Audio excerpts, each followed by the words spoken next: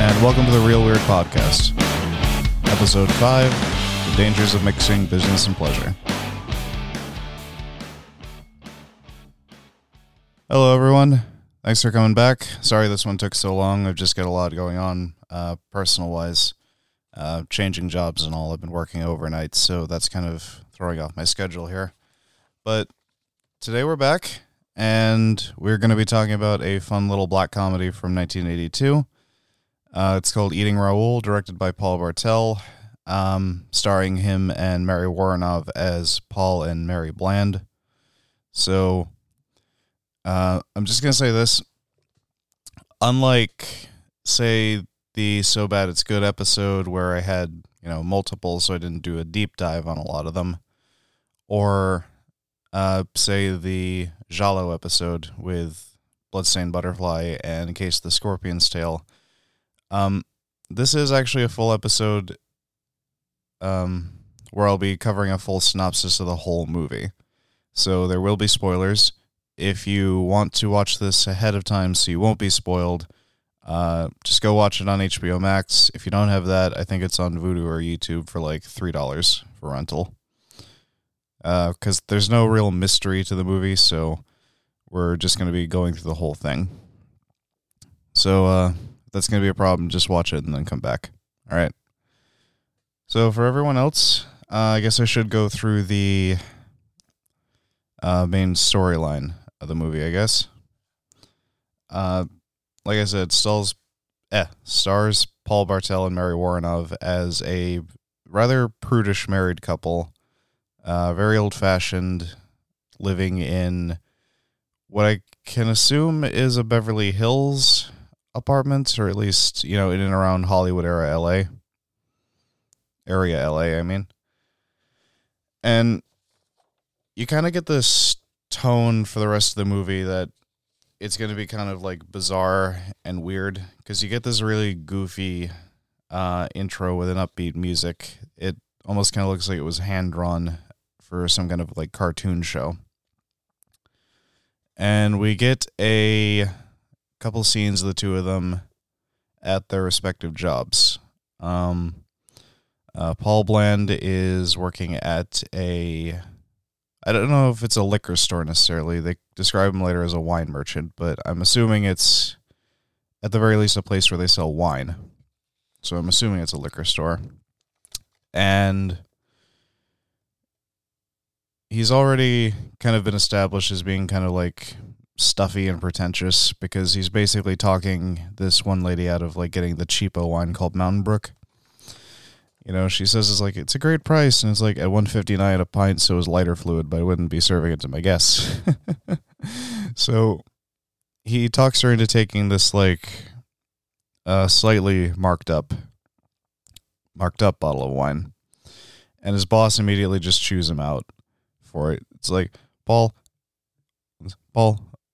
if they're paying, they can get whatever kind of wine they want. All right, I know you think Mountain Brook is cheap, but I've got like 10 cases piling up in the basement because you're not selling any of it.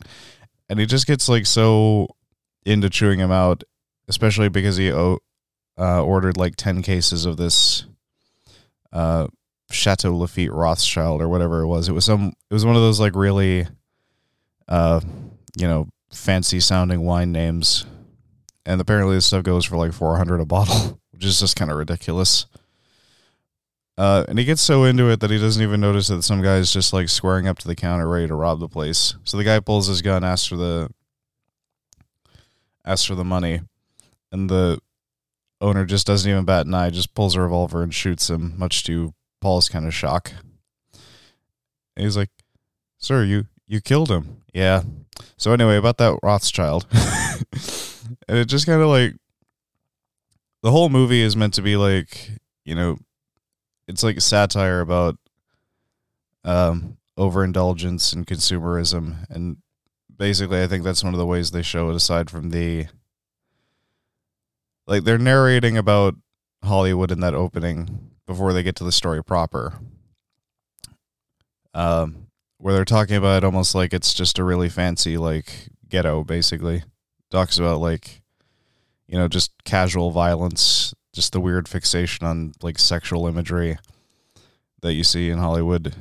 And I think this is just one of the ways that they get that across, is that the guy is just chewing him out for like wasting money, and then he just immediately shoots someone who tried to rob the place, and just doesn't seem to care, which I'm guessing also kind of implies he's done this before.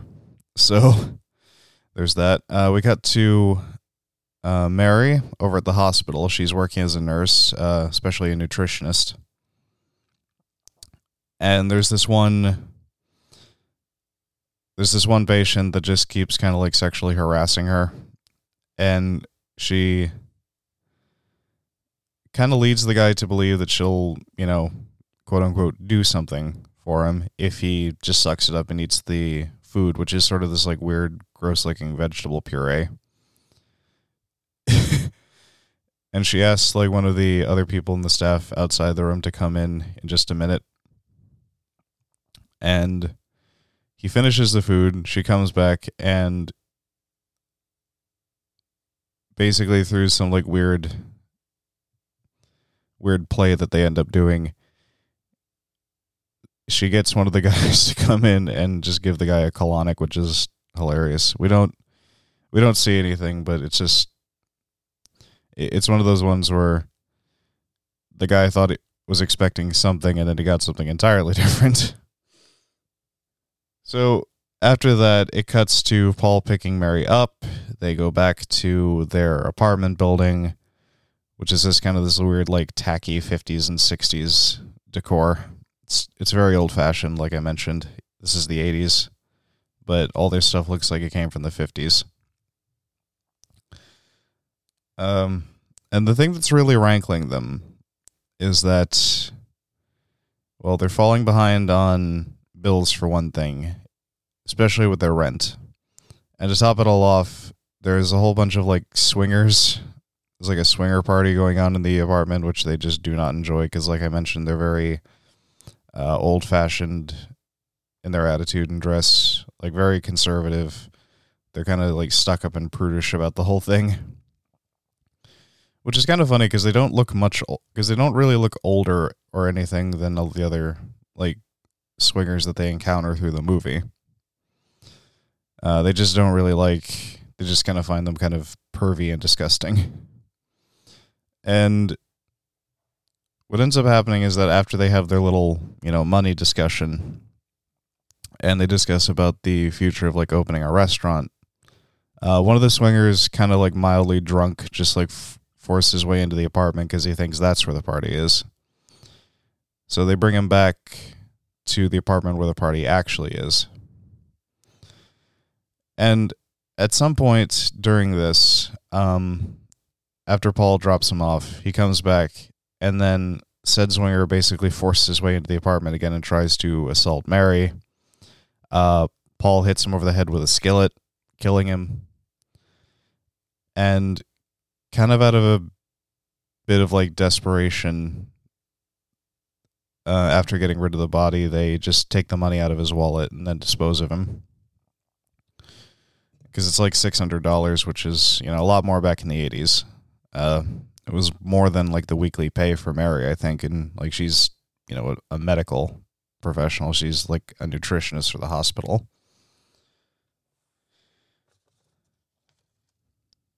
So, like I mentioned, Paul dropped that swinger off at that party beforehand just to get him out of his hair, off his hands. And at some point, like, there's this, like, freaky-ass dominatrix that just slips him a card. And the card ended up being taken by Mary when she goes to apply for a loan. She drops it at the hospital. That patient that was giving her trouble anywhere, he thinks it's him and thinks it's her.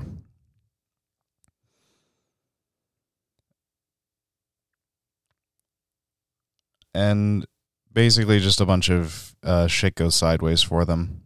Like I said, Mary tries to apply for a loan so that they could get the little house out in Valencia so that they could actually open up their restaurant like they wanted. And the bank the loan officer just ends up being a total pervert too, who tries to like actually like in broad ass daylight in the bank that he works in, he tries to basically force himself on Mary. And when someone comes in, he makes it out like she came on to him. And when he refused, she attacked him, basically. But he just lets her go, probably because he doesn't want the police sniffing around. As far as Paul is concerned, he tries to sell off some of the, pricey wine that he collected over the years. Because again, even if he just sold off like 6 bottles for this stuff, it would come out to like $3,000. So he goes to dinner with this like wine collector from New York. And, they have what we can imagine is a very, very pleasant dinner. And then we cut back, and it's like closing time at the restaurant, and the bill and he's gotten up to go use the bathroom or whatever.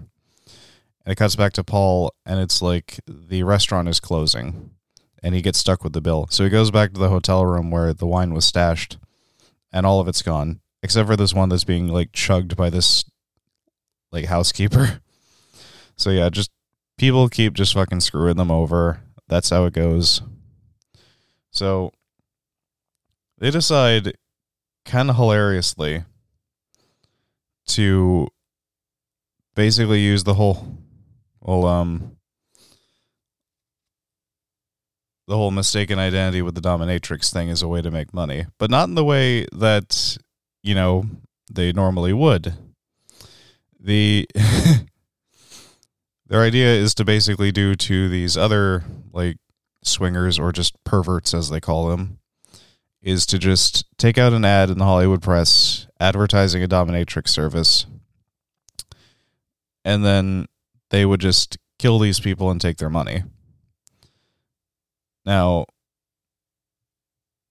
this actually goes pretty well for a few times. There's some like comical scenes where we just see her like indulging their like their particularly weird taste. There's one guy who's like an actor or whatever, and he's like pretending to be a Nazi interrogator. So it's just really fucking weird, especially because someone breaks into the apartment later and just sees like they still have the swastika, they still have like the Nazi flag on the wall, which is gotta raise some red flags, I'd imagine. But we'll get to that in a minute. So yeah, this goes pretty well for the first few times. Paul has some hang-ups about hitting a couple of them because, like, I guess psychologically, because he's very mild-mannered, it's hard for him to like work up the energy to go and just like smack these guys with a skillet if they're not actually like trying to do something bad to Mary. So yeah, that's just how it goes. She has to like fake him out a couple times. And the growing, and like I said, the first few times it goes pretty well. They make, I think, like $500 off the first couple, although one of them writes a check, so they get shortchanged on that one. And then they find an ad for a rather cheap locksmithing service. Raoul's lock service, hence the title. And he advertises a pretty inexpensive lock service. But the thing is that he's also a professional thief. So he breaks into the apartment one night, sees the 2 dead bodies in like trash bags in the kitchen, and he gets caught by the Blands, but he makes a deal with them.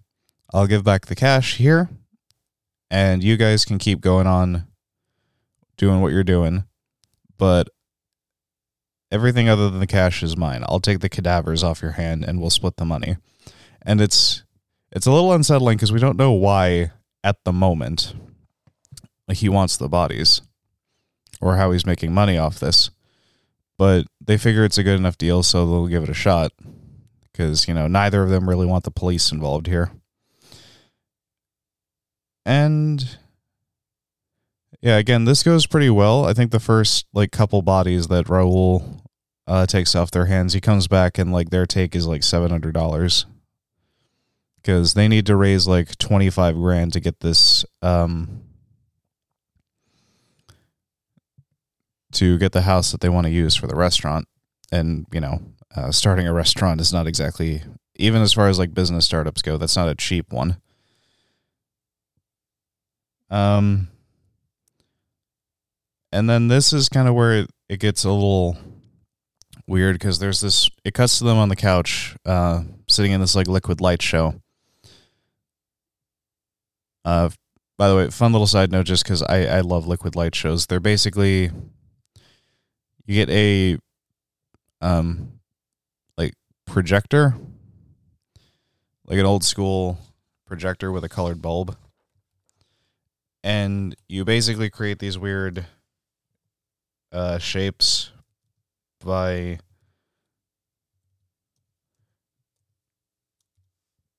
basically just putting some fluid over it.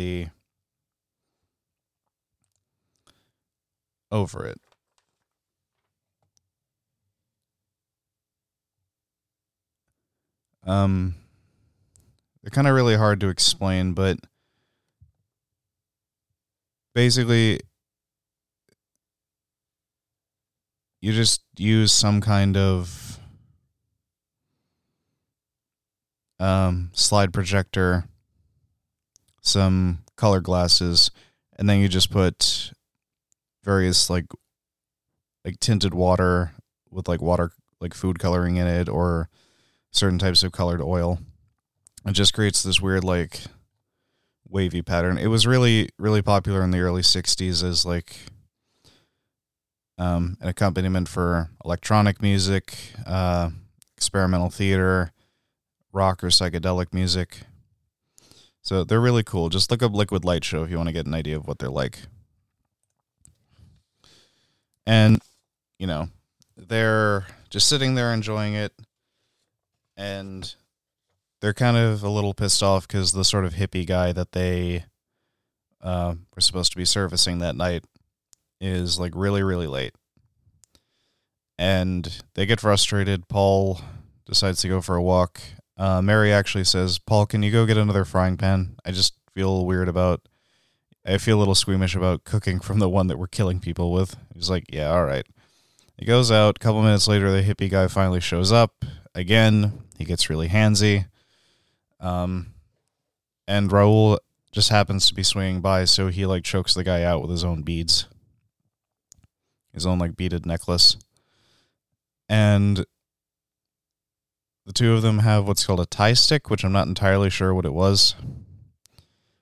But they take the drugs, they have an affair, they get done just by the time Paul's getting home. Raoul disposes of the body, although he takes a little bit extra as a sort of like, service fee. And this is where Paul starts getting suspicious, even more so of Raoul. Because, it's never really like out and out prejudicial, but you can kind of tell that there is some tension between the two, just because, like I mentioned, they're kind of like old fashioned, and they make a couple hints that Paul might be kind of like prejudiced against, at the very least, Chicanos.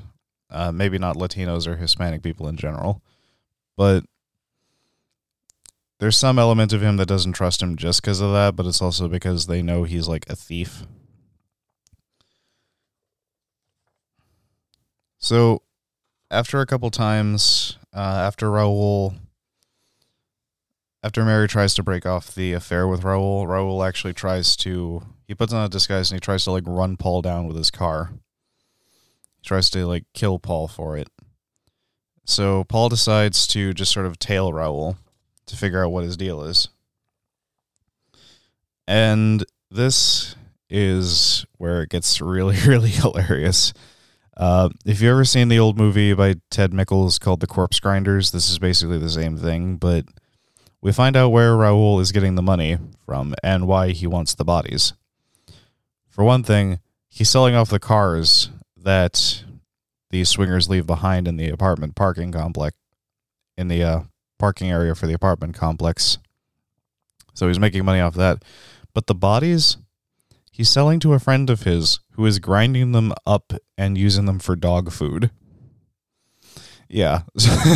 So, I mean, it's not a very gruesome movie, honestly. If it weren't for, like, language and content and sexual content, you could probably get away with a PG or a PG-13 for this.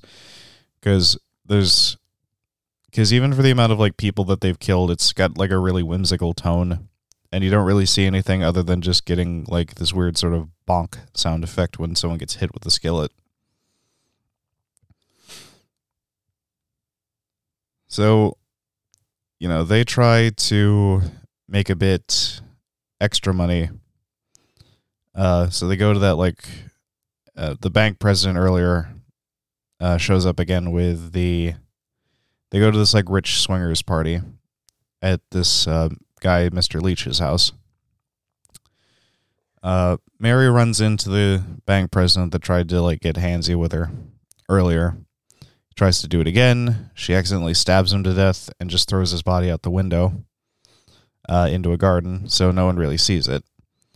But they just sort of gradually get sort of, like, fed up with everything, and they try to flee. They try to retrieve the body and the money first, but okay. So the host basically says, "All right, everyone get naked and get in the hot tub," which everyone does. It's like a really big hot tub. But then they see, like, Paul and Mary trying to, like, just hanging over by the fence, and they're like, "Come on, get in." And they're like, "No." And they're like, "All right, you know what? Quit being a buzzkill. Either get in the pool or get the fuck out." And Paul at that point just loses it. And I kid you not, in probably one of the funniest scenes in the movie, he just grabs a space heater, a big electric space heater, and just throws it into the hot tub, and it just kills all of them. It's not like prolonged or anything. They just sort of, like, go, "Oh," and then just, like, fall over. So they realize what they just did. He just killed, like, 12.5 people, maybe more so, because it is a really big hot tub. So they call up the service that Raoul was selling the cars and bodies to, and they just make, well, I was going to say an absolute killing, no pun intended. But, they do. They actually get, like, almost double the amount of money that they needed for the restaurant. But Raoul confronts them because, for one thing, he's actually, like, genuinely in love with Mary at this point. And Paul did a couple things to try and, like, psych him out. Like, he hired the dominatrix that they were inspired by earlier to just sort of, like, going around and harass him in different disguises, like a blind nun that just so happens to know what he's doing, border patrol agent, and a health inspector. And the health inspector was giving him little tablets of saltpeter to make him impotent. So, he shows up at the apartment, holds Paul at gunpoint, but at some point they get the weapon away from him and kill him. And this is where the title finally comes in. Because it just sort of like, after what it's being implied that he's doing to the corpses for the dog food, they realize that their friend James, the realtor, is coming over, and they don't have anything to prepare for dinner. So it just cuts to them, and they're just eating this sort of, like, weird, it's one of those meals where it's like nothing really looks like, the meat doesn't really look like meat. And he's like, "I didn't know you guys were, did Italian food." And he's like, "Oh, it's actually Spanish." So, get what you will from that implication. And then after their little discussion, it just cuts to, like, a still photo of them finally opening up the restaurant. Just zooms out, and you just see "Bon appetit" come up on the screen, and then it just rolls to the credits. Ooh. So yeah, that was basically the whole synopsis of the movie. For anyone that did take my advice and watched it before this, I hope you enjoyed it as much as I do. I hope you think that I did the plot justice, because it is a really silly movie, but it is fairly it is really restrained, and that's kind of what I like about it, is that there's sort of this like weird matter-of-fact way that it presents everything. It's got kind of funny, it does have some funny slapstick, but it's not just, you know, in your face about it. It's not trying to get laughs off of people just falling over for basically no reason. Add to this like I mentioned, there's the great satire about, you know, consumerism, overindulgence. It's the me generation, basically, because like Paul and Mary are basically the same age as like all these rich swingers, maybe a little older, but they're all in that, you know, they're all in that age range where we would, you know, be calling them the baby boomers, and they had, especially before, you know, the people like myself who came after them who just can't afford to be that indulgent, or the people that came before them that didn't have those luxuries either for tech advancements or because they were, you know, kind of socially discouraged from having that kind of indulgence level. They have a reputation for being, you know, overindulgent. They want instant gratification. And this is really, in both ways, it's kind of a, this is kind of like the two ends of it. Even though Mary and Paul are very, very prudish, they want that restaurant. They want to be like the small business owner so bad that they don't mind knocking off people to get the money for it. And I think that just works really, really well, honestly, because it kind of, no one's really a good guy in this scenario.